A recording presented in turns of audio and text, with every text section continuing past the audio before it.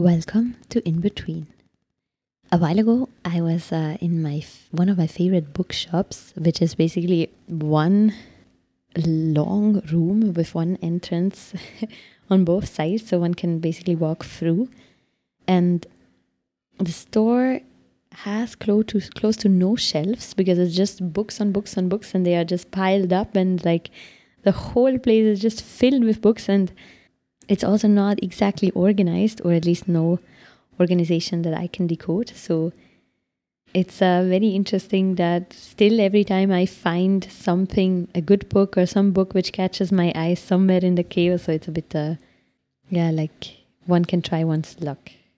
And I came across this book with the title The First Firangis, Remarkable Stories of Heroes, Healers, Charlatans, Courtesans, and Other Foreigners Who Became Indian by Jonathan Chill Harris. And when I read the title, I was immediately like, foreigners becoming Indian sounds somehow related to my own topic of the in-between. So obviously I was immediately interested. And I'll read to you the first page, which convinced me to buy the book. On becoming another. But the fact is, my body is never fully mine. It is constantly changing in ways I can't control. Not only does it age over time, it is also forever being modified by what it comes in contact with. Because I am writing this in a hot and humid room at the height of the Delhi summer, I am sweating and losing fluids. The namak nimbu pani I am drinking cools me and replenishes my depleted body solids.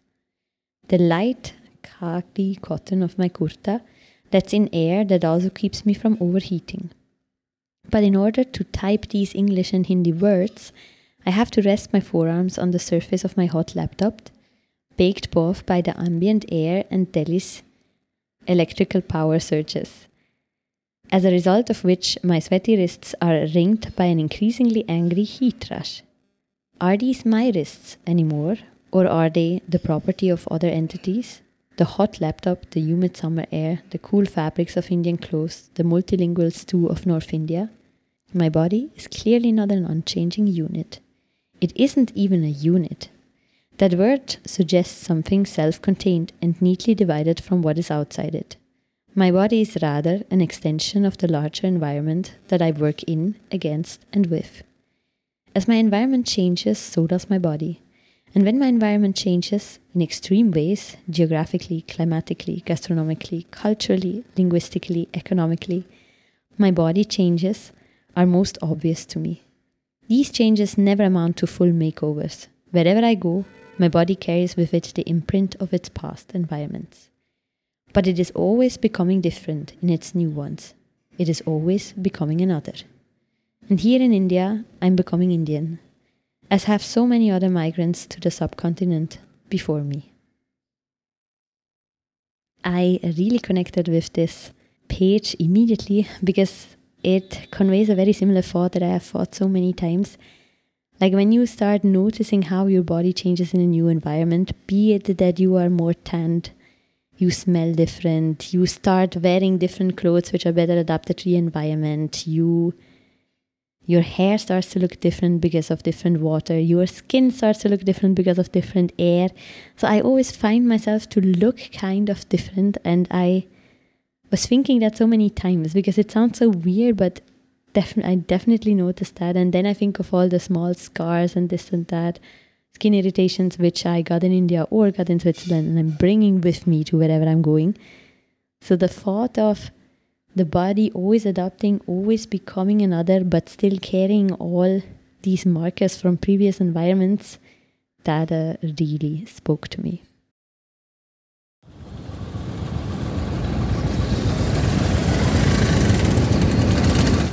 A milestone I would like to talk about is that by now I finally managed to more or less confidently drive with my scooter on Delhi's roads, on the left side of the road instead of the right one, on streets which are full of very different vehicles that drive in very different speeds. So from people crossing the road, to dogs, to monkeys, to auto rickshaws, to cycle rickshaws, to fast cars, fast motorbikes, all kinds of things which were with varying speeds, and one has to always find like these holes in the traffic. Also in a traffic which asks you to drive a lot more intuitively, because most people are not following rules. And if I ask my friends about rules here, I have the feeling that they don't even know the rules. For example, when I ask them, there's this middle line and here it is not complete, but it's like tick, tick, tick, tick, tick. It's not complete. Oh, does that mean that I can overtake here? And they're like, acha, okay.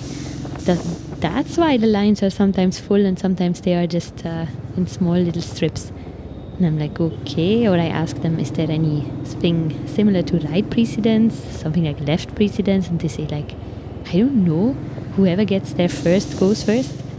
And also I have my hand on the honk all the time to honk and make sure people know I'm there. And in the beginning I had a lot of little fights with friends. In the beginning I was too scared to drive alone, and I asked some friends, can you sit behind me and make sure I don't get killed? And I start to understand it. And just as I had learned, I always, whenever I did any maneuver or went to the right or to the left or whatever, so I would always look back, just the way I learned it in Switzerland. And they're like, no, stop doing that, it's so dangerous. And I was like, yeah, but I've learned that and I've passed the test. Eventually I saw that they were very right, because one cannot look back. One has no time to look back, because any moment something unexpected can happen in front, which is not really the case at home so much, because you drive in neat columns, which is definitely not true for Delhi. Or one always has to look in front. So after fighting with them a lot, at some point I had to say, you were so right, and now I'm not looking to the back anymore. But also it's like an art. One needs to drive really, switch really slowly, switch lanes really slowly, do everything really slowly, so everyone else can adapt to whatever you are intending to do. And one thing which always astonishes me is the way that some, usually motorbikes or rather big fancy cars, how fast they drive, and how if I would behave a little bit different than what they have calculated, how that would totally probably kill me. You just have to pray that they don't overestimate their own driving skills, and how much you have to put your life in the hands of others in traffic, especially here. I found that very scary. And I remember one day when I was finally got the courage to drive to Lodi Garden, a certain park where I go for acro a lot, and it takes about 20 minutes with my driving 30 because I always drive on the bus lane, on the very left lane, very, very slow so everyone can overtake me who wishes to. And then I was already quite proud of myself that I made it till there. And then then two friends called me. They were like, hey, we're in the area, do you want to grab lunch with us? And I was like, okay, why not? But I'm with my own vehicle, so if you guys are coming with your bikes, you need to drive slow. They're like, yeah, no problem. Then they actually came, and we first went into a Muslim neighborhood called Nizamuddin to have some lunch. One was driving in front of me, I was following him, the other one behind me to make sure I don't get lost. And then somewhere next to some goats we parked our bikes, so it was already quite funny. And I was again quite proud of myself. But then they told me, oh, let's go and have a chai. And I was like, okay. And then we were driving 30 minutes, 40 minutes. I was like, God. And then at one point and there's like heavy evening traffic, like people driving very aggressively and so much. And I was like, oh my God, like, and always have to make sure I don't panic when I see nothing else but cars, and I'm forced to drive way more fast than I'm comfortable with, especially because something unexpected can happen any moment, or there are like these huge holes in the street which you also have to watch, and so much happening. Eventually I recognized a tower. I was like, this is city outwards, what's happening here? And then we went to another Muslim area which is famous for chai, and I was like, oh my God, now that I managed to drive this, I think I can drive anywhere. So again, very similar to the thing with the body, I'm so amazed by how my driving skills are able to adapt, and I'm wondering if I can still, if I'll be driving like a full asshole when I go home, not caring about any rules anymore, just driving intuitively. Let's see about that. But definitely interesting how fast one can learn and change habits.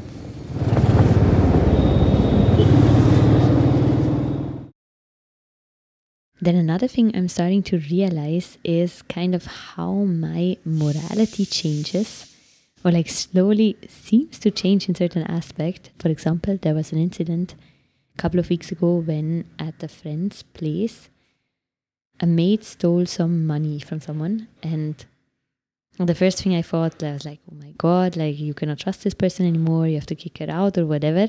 But then I was very astonished that they did not kick her out. She's still working there, and the way they treated the issue and they dealt with it was very different. But also I'm starting to understand that some relationships are very different here. It's not just a very contractual relationship, like you're my employee, you do work for me and that's it. But it is way more complex. There's some gift giving, there's some to decode. And I found it interesting how even I'm thinking now, no, you can make it work, it will be fine. And how I start to think way more grey all the time, how I'm starting to be less direct with people. And especially when some people ask me to meet them and I didn't really want to, but then they convinced me. Some of my other friends were like, hey, you need to start lying from time to time. Just say you cannot, this happened, that happened. So I start to observe how I start to bring on little white lies here and there, mostly to not having to be too direct, to not hurting someone, to make something sound a little bit better than it is. And also I notice how more and more I am thinking more about what I am saying. I'm kind of fragmenting myself, so certain informations about me are only for certain people, and many times I don't say anything because I don't want to provoke more questions, or I don't want to get judged, or in general I don't want to play more information in the hand of some people, and just rather want to stay in the grey. And that's a very interesting new development which I've never noticed on myself. But I see similar things. For example, in the beginning I was always so confused here when I met people or was supposed to meet them, and then last minute they would cancel, or plans were never fixed, and I was very hurt. But after a while you learn to operate in the same way. You say yes, but even though you already have another engagement, and then you'll see what happens and which plans out. And even I started to sometimes cancelling last minute now, which is something I feel like at home would be considered very bad, but here everyone does it, so I don't feel so bad anymore. So these small changes in morality, in the way I perceive things, and also in the way I do things, I am finding that very interesting to notice this on me. Especially we have been talking about how the body adapts. Maybe that's part of how morality adapts. Then regarding my research, so I'm affiliated to a certain university in Delhi.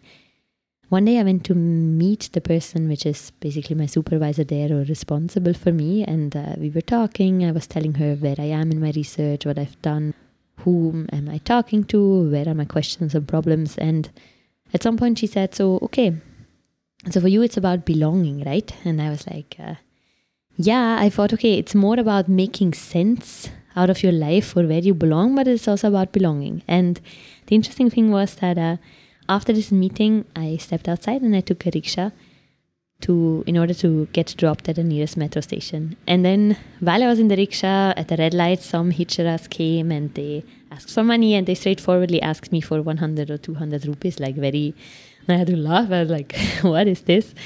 And then I asked the rickshaw driver, I was like, hey, do they ask that much money from you too, or is it just because I'm a foreigner? And he was like, yeah, it's just because you're a foreigner. And then he was talking, did you hear where she's from? I was like, where she's from? I have no clue. He was like, yeah, she's Bengali. You can hear it in her Hindi. I was like, hey, my Hindi's not that good that I can pick up accents and all. And then he asked me, of course, where I am from. And I asked him where he is from, and then he told me that he's from Bihar. So I asked him, like another state in India, and I asked him, is your family there? Is it here with you? And he said, no, we have been here in Delhi since 30 years, but who is actually from Delhi? Everyone is a migrant, basically. And after 30 years of living in Delhi, are we still Biharis? Do we still know that? And I found it so interesting how he raised very similar questions like I did, like I just discussed with that professor, how that rickshawala was just talking about the same things. And I really liked that. Else, in general, I find it difficult that because of COVID, I am not able to observe a lot. But make my study mostly interview based, and what people say they do and what they do is usually not the same, which is very difficult. And sometimes I feel like I don't know how else to ask the same questions. I don't know how to get further into what I'm interested in, because I ask, okay, how do you experience the in-between? What exactly are the two worlds you're in between, or the several worlds you're in between? Maybe what I'm asking, what are moments when you realize this in-betweenness or this and that? And I ask and ask and ask, but I keep kind of, I'm not getting closer somehow, I feel, and that's a bit frustrating at the moment. Then the last thing, I went on a trip to Gujarat, another state in India, and I'll just share a couple of highlights here, which I really enjoyed. So for example, we went to the beach, and the beach in India is very different than beaches in other places. For example, there are camels and horses and these 4x4 cars, and everyone, you can take pictures on them or ride on them and pay for it. Or there's huge inflatable wheels in the water and boats and whatnot. So there's a lot happening. People sell corn, chai is there, and there are many more things. While most people don't go swimming or don't go into the water, and if they go with a lot of clothes. So there's also no tanning and sunbathing happening. But I found it so interesting how the same space is used so differently, and how still it was such a beautiful beach, like such a beautiful part.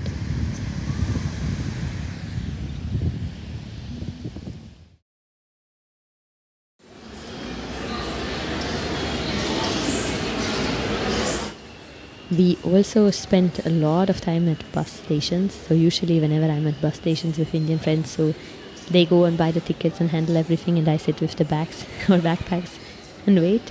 And then I usually have a lot of time to just look at people. And I love looking at how people carry their bodies. Some are so upright, others are not. So many different saris, so many different Indian clothing, different ways to tie sari. Just people from different castes and classes, different regions, different tribes. Like, there's always so much to see, and I find it so interesting. And also the conversations in the buses, because in Gujarat, I don't speak any Gujarati, so after a long time I again felt like I understand nothing. But then still, since I was always the only foreigner, people were staring at me a lot, and it always led to some interesting conversations, mostly with women that talked to me, and if they could speak some Hindi, we had a chance to actually talk to each other, and it was always cute how they approached me to talk.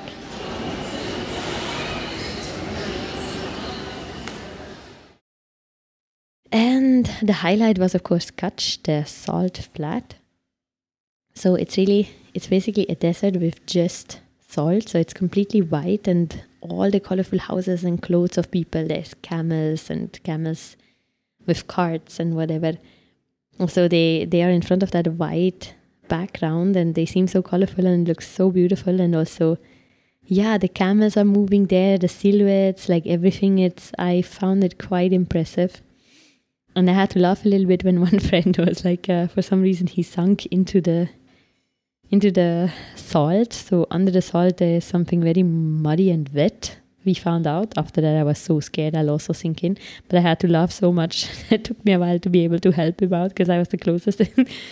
And after he had sank in and he was muddy up to his knee, he wanted to wash his trousers, his shoes, his socks, whatever he was having on. And also my fabric shoes were getting really muddy.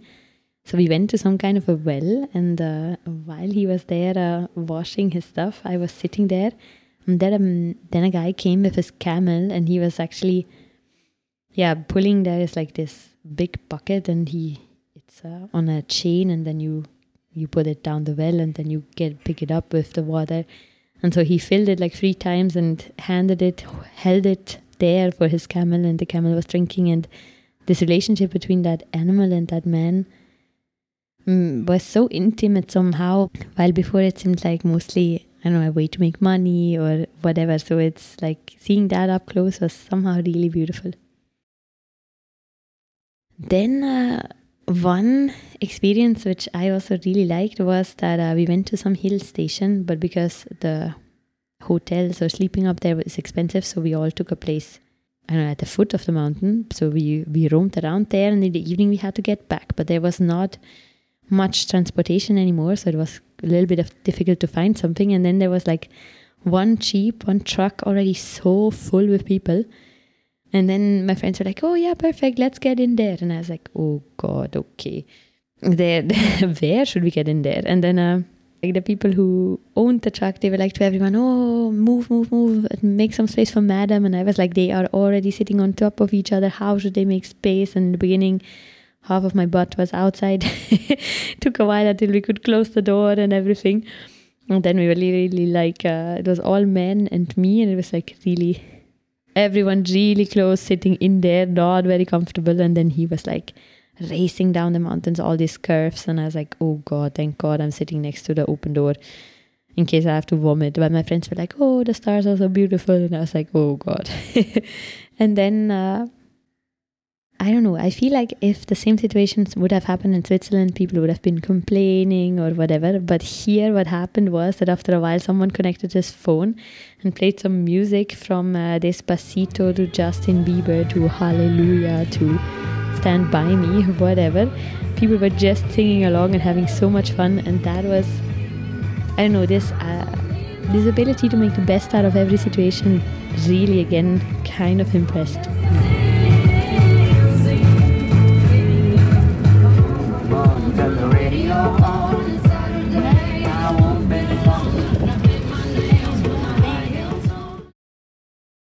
Another thing was that I forgot about a work meeting, and I would have had in Switzerland, and I would have had to have this online meeting in the train, which would not have worked. So that's why we took an extra day in Pushkar.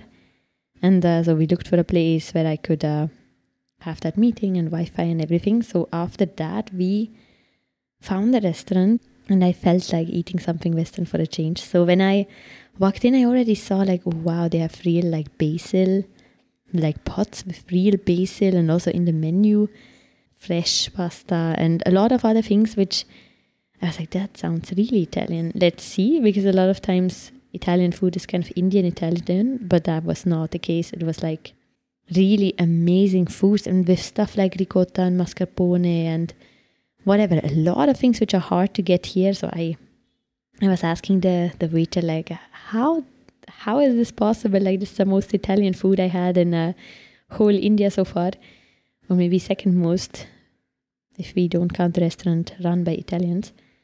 And then he called the owner, and we talked to him for a long time, and he told us, while wearing an Italian soccer t-shirt, he told us how he learned cooking from an Italian guy, but how he himself was never in Italy actually, and how he grows his own basil, his own rucola, he makes his own ricotta or whatever, his own fresh pasta. And it's like the passion he had for all this cooking was so amazing. How he used to give his food to other foreigners and make them criticize it and try it and tell him what to change, how he by now invents his own recipes. And that was I don't know, that was such a remarkable story, and he was so nice and sweet. And then we came out, and there's like this kind of artificial lake, and we were walking back.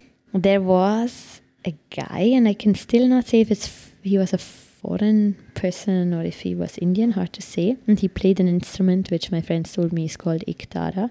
It's kind of like a violin, but only one string, and it makes a very whining, sad, or very emotional sound, I would say. And he was just walking around the lake, like making rounds, walking on these small steps.